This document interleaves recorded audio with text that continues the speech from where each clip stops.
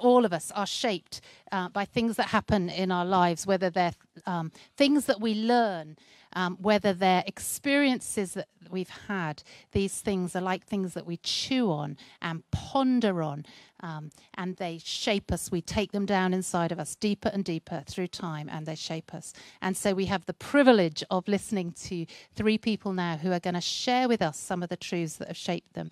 And can I just encourage you, when they're handing over one to the other, so we're going to listen to Tim first. When they're handing over, take that time just to be chewing, whether you have an apple with you or a Mars bar with you or not.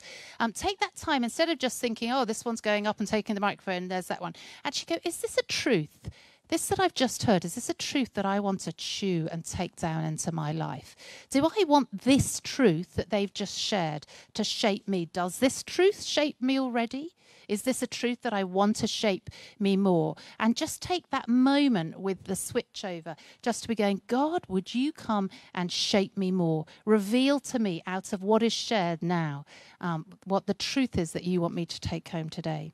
So Tim, come on up. Thank you very much. Your microphone's here.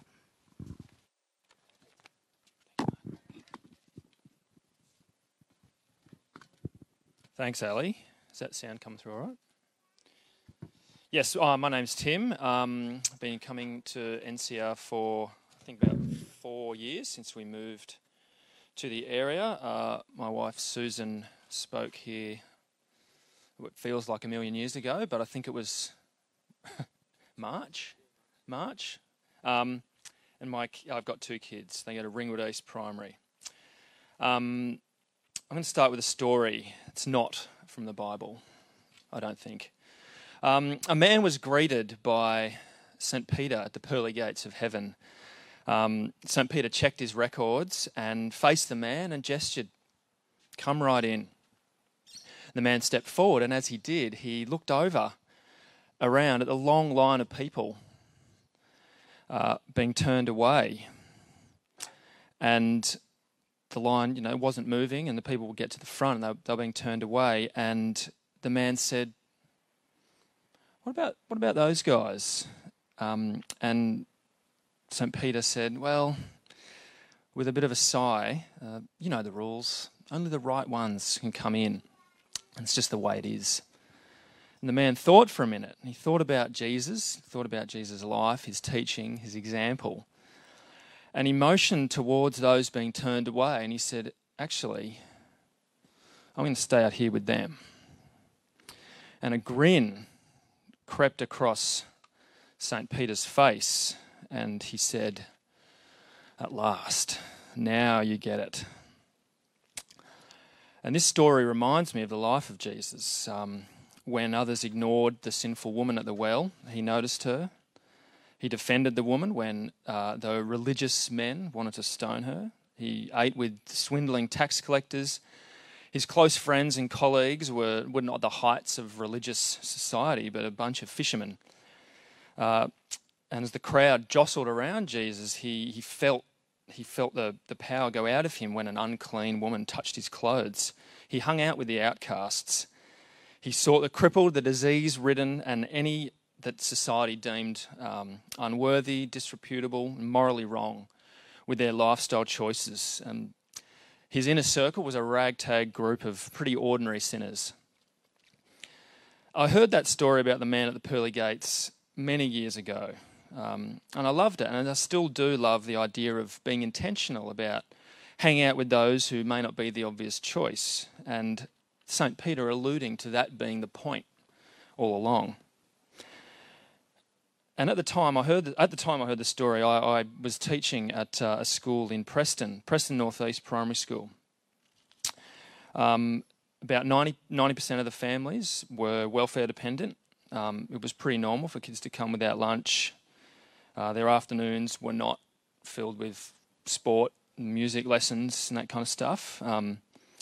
There were over 50 nationalities represented by the 350 kids at the school.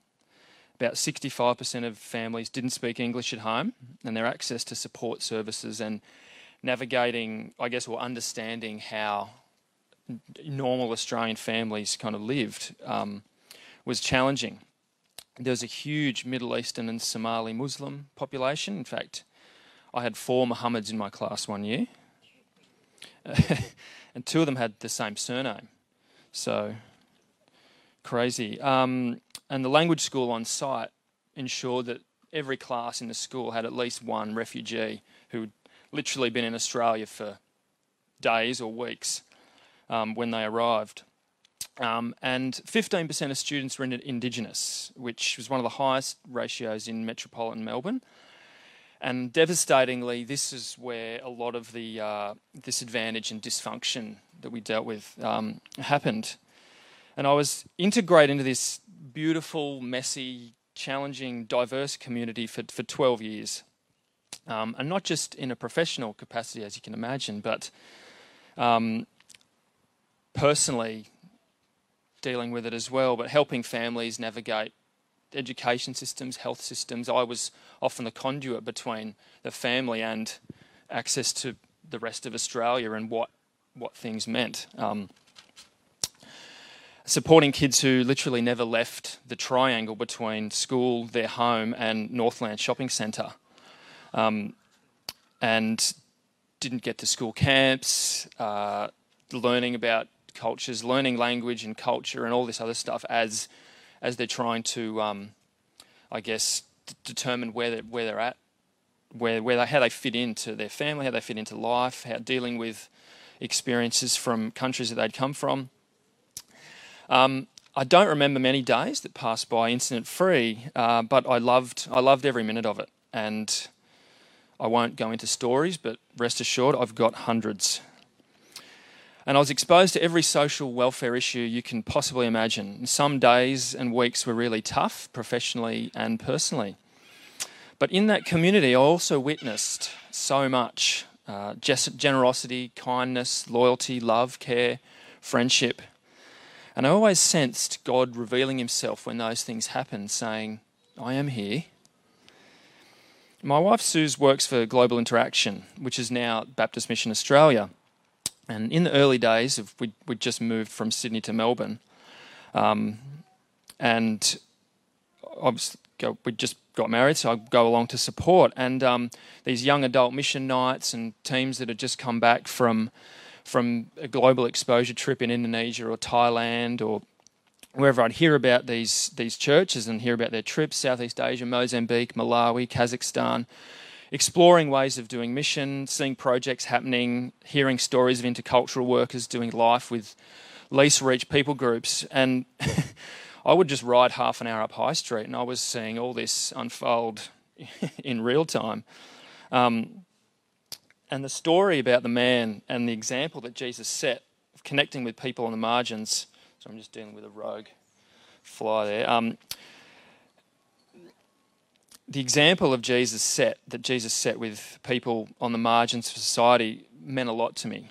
And now I'm teaching in a really well-resourced, comparatively wealthy primary school in Mitcham. Being intentional about engaging with the margins is a lot harder than it was in Preston. And now as we've got 2 kids, for anyone who's got kids, and our time is a lot more limited. However, as a family, we're trying to make good choices. We're trying to spend our time, spend our resources really strategically. I support Suze in her work for the mission agency and the volunteer work she does with Baptist World Aid. We try to teach the kids about the ways and the works of Jesus, and we're encouraged and supported by our NCR group, our life group, but also spending time with people who don't yet know Jesus.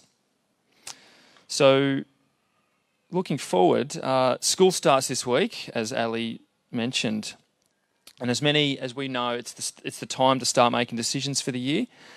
As we come out of lockdown again, it seems really significant. It seems really important that we consider how we spend our time.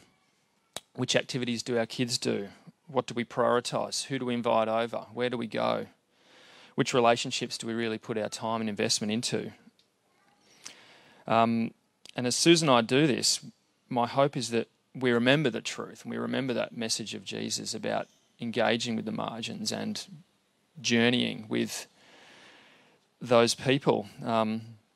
Jesus chose the margins, he chose the poor, and he asked his followers to make disciples.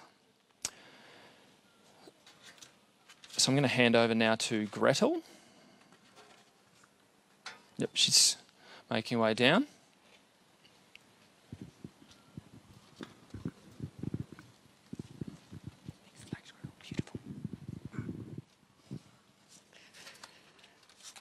Good morning. I'm hoping I can manage without my glasses. See how we go. Really enjoyed listening to that, Tim, and hearing that connecting on the margins. Awesome. Growing up, I was a sporty one in my family. So I was involved in a number of different sports, particularly little aths through to senior aths and netball and gymnastics. And even though I was quite good at a variety of sports, I would always wrestle with butterflies in my stomach when it came to training and competing on the beam. That high 10 centimetre wide apparatus that I was supposed to not only balance on, but launch off and land on. It just did not feel like a big enough base or a secure enough foundation to rely on. I think it's part of the reason that the parable of the two builders really resonated with me from an early age, and I'd like to read that to you now from Matthew 7. Therefore, whoever hears these words of mine and puts them into practice is like a wise man who built his house on the rock. The rain came down, the streams rose, and the winds blew and beat against that house. Yet it did not fall because it had its foundation on the rock. But everyone who hears these words of mine and does not put them into practice is like a foolish man who built his house on sand. The rain came down, the streams rose, and the wind blew and beat against that house, and it fell with a great crash. So I had a strong conviction as a young Christian that it wasn't enough just to listen to God's word. His word had to be put into practice in my life, and really that was the only way to have that solid as a rock foundation. So we have this wonderful book, the Bible, Book of Wisdom, so many challenging words, so much to understand and incorporate into my life. Last week, I don't know if Viv's here today, I think I can see her there, yeah. Like Viv, a key scripture to me, or for me, was that love God, love others one, found in Mark 12, 29, and I won't elaborate too much because we heard about that from Viv last week. But Jesus himself identified the love God, love others as the most important commandment when questioned by one of the teachers of the law. And aligned to it in Matthew 7:12, it says, "So in everything do to others what you would have them do to you, for this sums up the law and the prophets." Okay, so that seemed to be where I need to focus and put my energies. And to help get a handle on what this love in action thing involved, I headed for the love chapter in 1 Corinthians 13. Only I didn't get very far. In fact, I got stuck at verse 4, which says, "Love is patient, love is kind." I think when I first started to mull over these verses, I was going through what I call my prolonged grumpy mummy phase, of which impatience and frustration were constantly on offer to my beloved family. And so those words, love is patient, love is kind, became both a conviction and a comfort. So a conviction in as much as being very aware of my shortcomings, and also a comfort from the profound sense that God's undeserving patience and kindness towards me despite these failures. And the words in Romans 2:4 became very precious to me. God's kindness is intended to lead you to repentance. So this idea of kindness and being kind really captivated me, as it seemed to be God's direct and persistent word to me, and a key to how he wanted me to live. I love the fact that kindness is listed as a fruit of the Spirit in Galatians 5, and that description of the fruit ends by saying, against such things there is no law. As I re-entered the workforce after each of my breaks, having my 3 boys,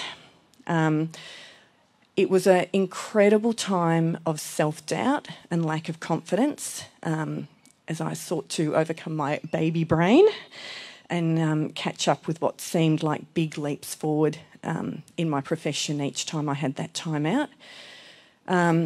And at these times, it really helped me to think that even if I wasn't the most cutting-edge physio in the team, I could give my patients kindness and understanding as I treated them.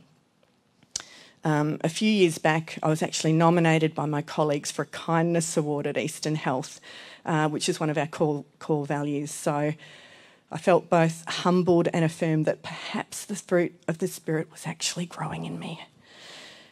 The last couple of years as a healthcare worker has been really tough, and I know there's a lot of healthcare workers in our gathering today and probably at home as well. And I've got to admit that by the end of last year, I was emotionally spent. And I would describe myself as having compassion fatigue. Along with working 3 days a week, I was supporting my kids through remote learning, including a VCE student. I was supporting my parents as my dad went through a series of surgeries and months of hospitalisation where I wasn't permitted to visit. I was supporting our young mums through our play group, and also a number of close friends through significant bereavements. And I have just had to return to those foundational teachings of Jesus and discovering the importance of loving God as the key and strength from which loving others comes. I've been really fortunate to have had 2 blocks of holidays to start this new year, where I've been able to immerse myself in God's creation, and it's really here that I consider the birds and the intricacies of this amazing world that he made for us. And to me, that's just God's love. I also discover in creation that, or rediscover that I'm not a human doing, but a human being. And I get that opportunity to relax into Jesus' command to remain in my love so that I can continue to bear fruit. So I guess if you're feeling in any way like I was at the end of last year, can I encourage you to stop and rediscover or discover for the first time the love of God that he wants to lavish on you? Thank you so much, and I'll hand over to Troy. Thanks, Gretel. Wonder if you've ever had that experience when life's going well for you and you've kicked a goal. You know, you stand a little bit taller, you're sort of chest out, world seems good to you. And then those days in which you don't kick a goal and perhaps what you tried to do was not so great, and you kind of realise that and you kind of slump your shoulders and walk a little bit. Do you know what I mean? No, I have no idea what you're talking about.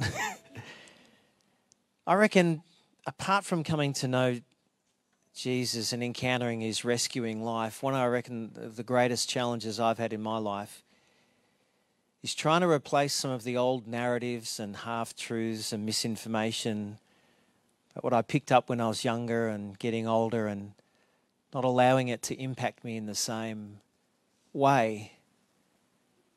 I reckon the process of exchange and trying to take on and pick up who God says I am, and not the wider cultural sphere, and allowing that to shape and pattern my life from the inside out, I reckon is probably one of the greatest challenges that someone who says they follow Jesus has.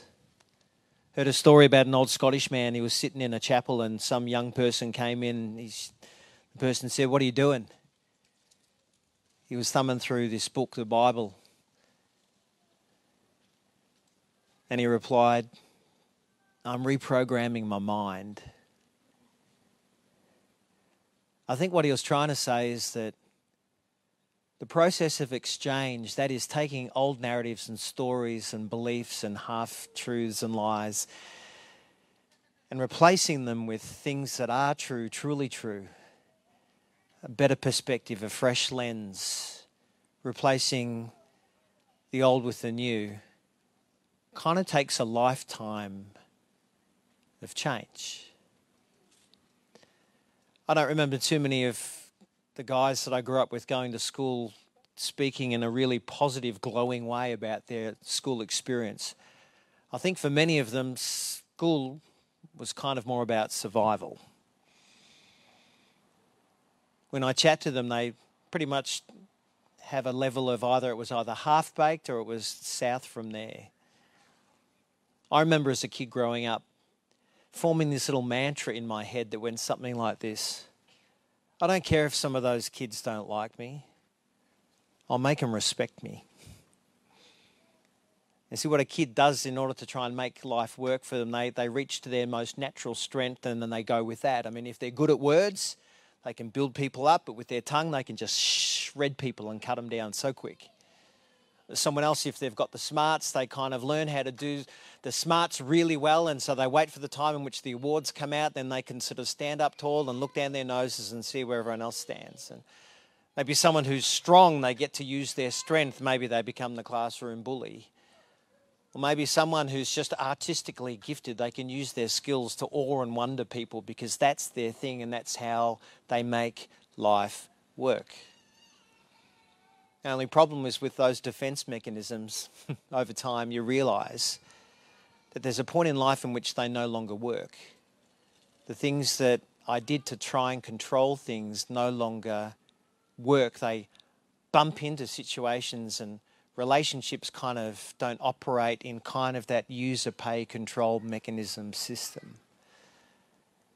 And then you bump into a person that you discover in the face of Jesus, you recognise and encounter a God who says he loves you, and that no matter who you are, no matter what you've done or has been done to you, he loves you. And then all those mechanisms you had in place to try and earn other people's kind of respect around you, they kind of just melt away. And you realise, I can't apply that to God. If there's two things I've discovered in my life about how do I actually do that exchange process, that is take the things that are those old half-truths and narratives and stories and replace them with who God says that I am and operate out of that pattern. The two would be this. Firstly, Jesus said these words, I am the way, truth, and life. If you want to actually discover who God is and come to know him, you kind of do it through me.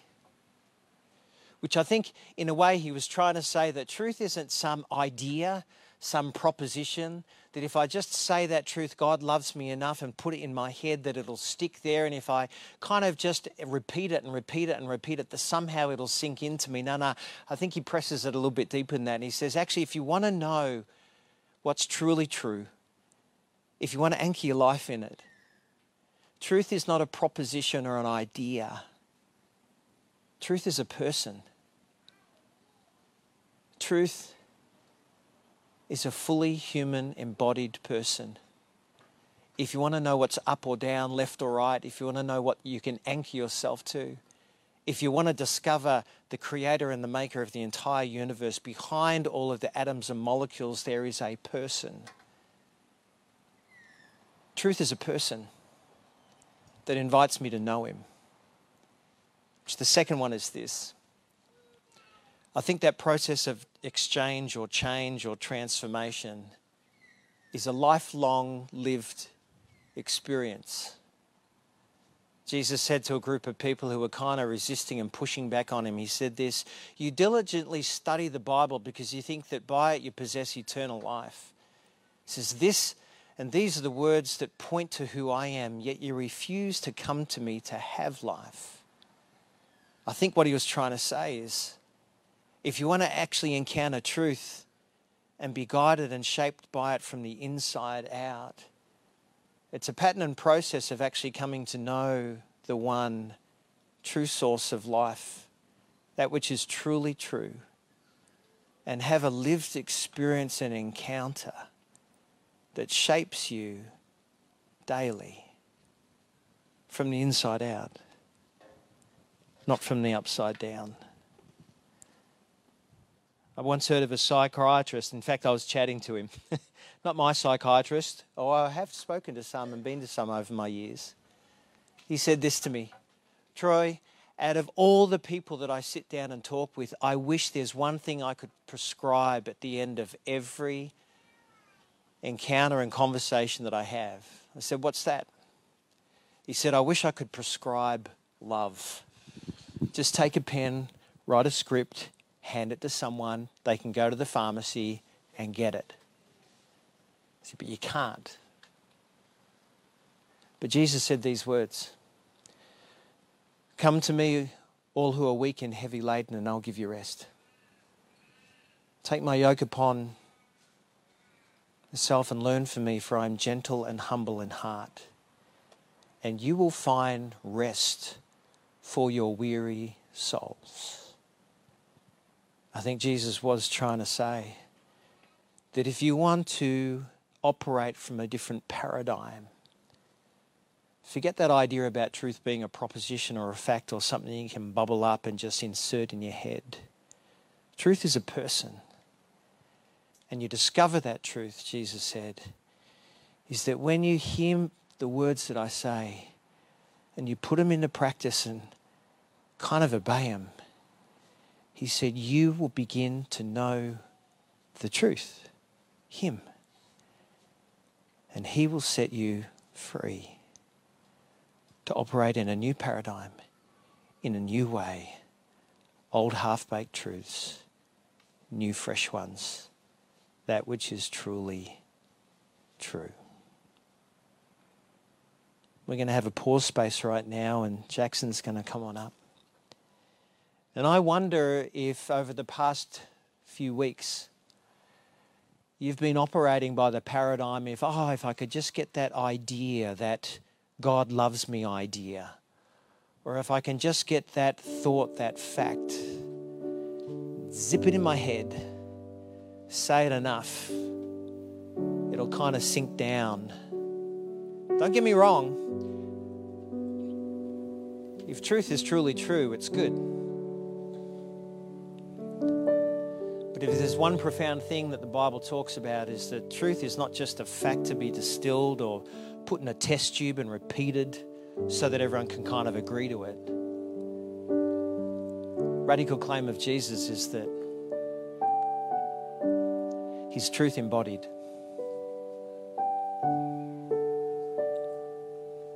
We don't exchange old patterns and lies and half-truths and misinformation by just naming it and then trying to insert a new thing. It comes from a lived experience and a radical encounter with the person behind the universe, and his name is Jesus. So I wonder, is in this pause space right now, if you might want to open up your mind or your heart or your body or yourself to the truth. And He might want to say to you today. So perhaps you want to close your eyes, or maybe just pause, maybe open your posture. I invite you to just simply pray, Jesus, I come to you. Jesus, I come to you. I come to you weary, heavy burdened, self-sufficient, kicking goals, but nonetheless I come to you. would you reveal yourself to me? And the truly truth that you want to speak to me about right now.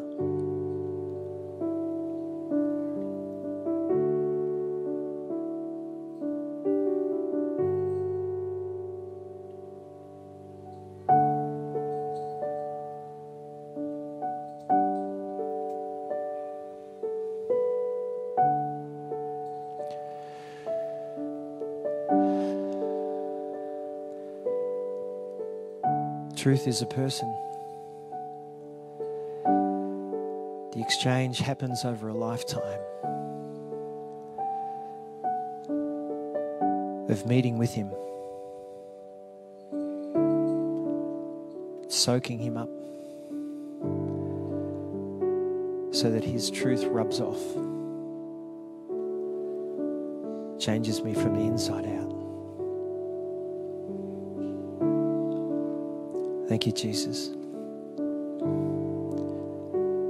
the truly truthful one.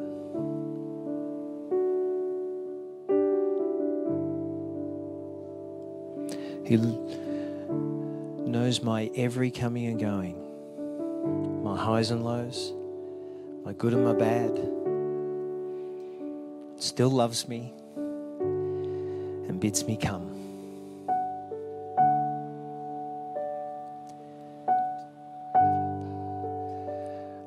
The Spirit is saying to you today,